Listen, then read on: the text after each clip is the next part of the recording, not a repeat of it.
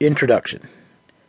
I've been a Sherlock Holmes fan for most of my life. One of my first grown-up books was a worn compilation of adventures and memoirs given to me by my grandfather, and I devoured it.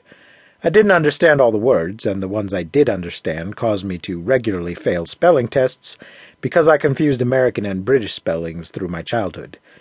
But I loved every page.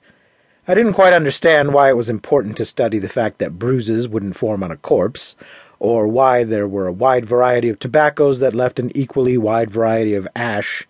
All I knew is that when Holmes admonished Watson for not knowing how many stairs there were leading up to their rooms at 221B Baker Street in A Scandal in Bohemia, I went right home and made sure to count the number of stairs leading up to my bedroom, 13, so that I would be ready whenever that information became important in a murder investigation.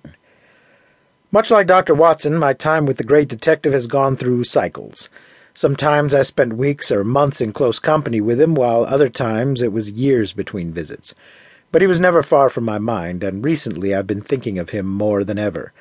Some years ago, the incomparable Ken Hite released a series of essays, critiques, and rants on his live journal about each of the H.P. Lovecraft stories, which he entitled Tour de Lovecraft, later compiled into a book by Atomic Overmind Press, which is definitely worth checking out if you're into Lovecraft.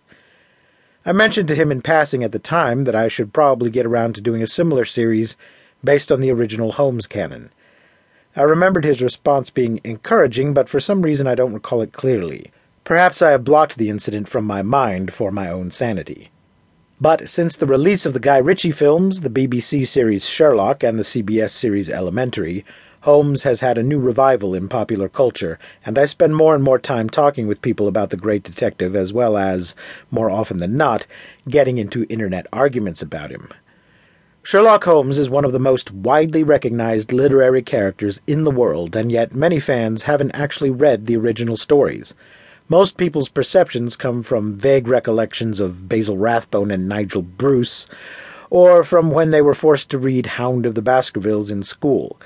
The popular culture understanding of Holmes and his world is now a mythology, full of wonderful stories that bear only a passing resemblance to the facts. There are very few people who grew up on Holmes like I did, reading the canon first before experiencing the larger world of Sherlock Holmes afterwards. Those who approach Holmes from the other direction need a guide, someone who can take the hand of the reader either diving into the canon for the first time, you lucky bastard, or who hasn't read it in years.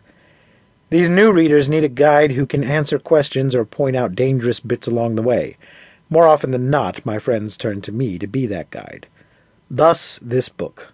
Originally a collection of over 70 essays published on my blog, Watson is Not an Idiot chronicles my rereading of the entire canon. Like Dr. Watson, I'm not a reliable narrator, nor am I an objective critic. My relationship with Holmes is too entrenched and complex for me to be able to act as either. Instead, I point out interesting things and mention personal gripes. Sometimes I check my facts with essays and books by far more educated people. Other times I go off on unhinged rants about certain aspects of the stories. For this book I've rewritten many of the essays to expand on some points, correct whatever errors I could find, and provide even more of my opinionated slant on the canon.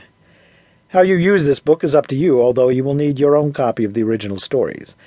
I do encourage you to read the stories in the publication order of the books where you can.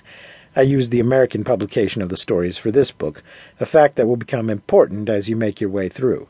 The actual chronology of the cases is a hopeless mess that is still being debated over 100 years later, so that is a lost cause.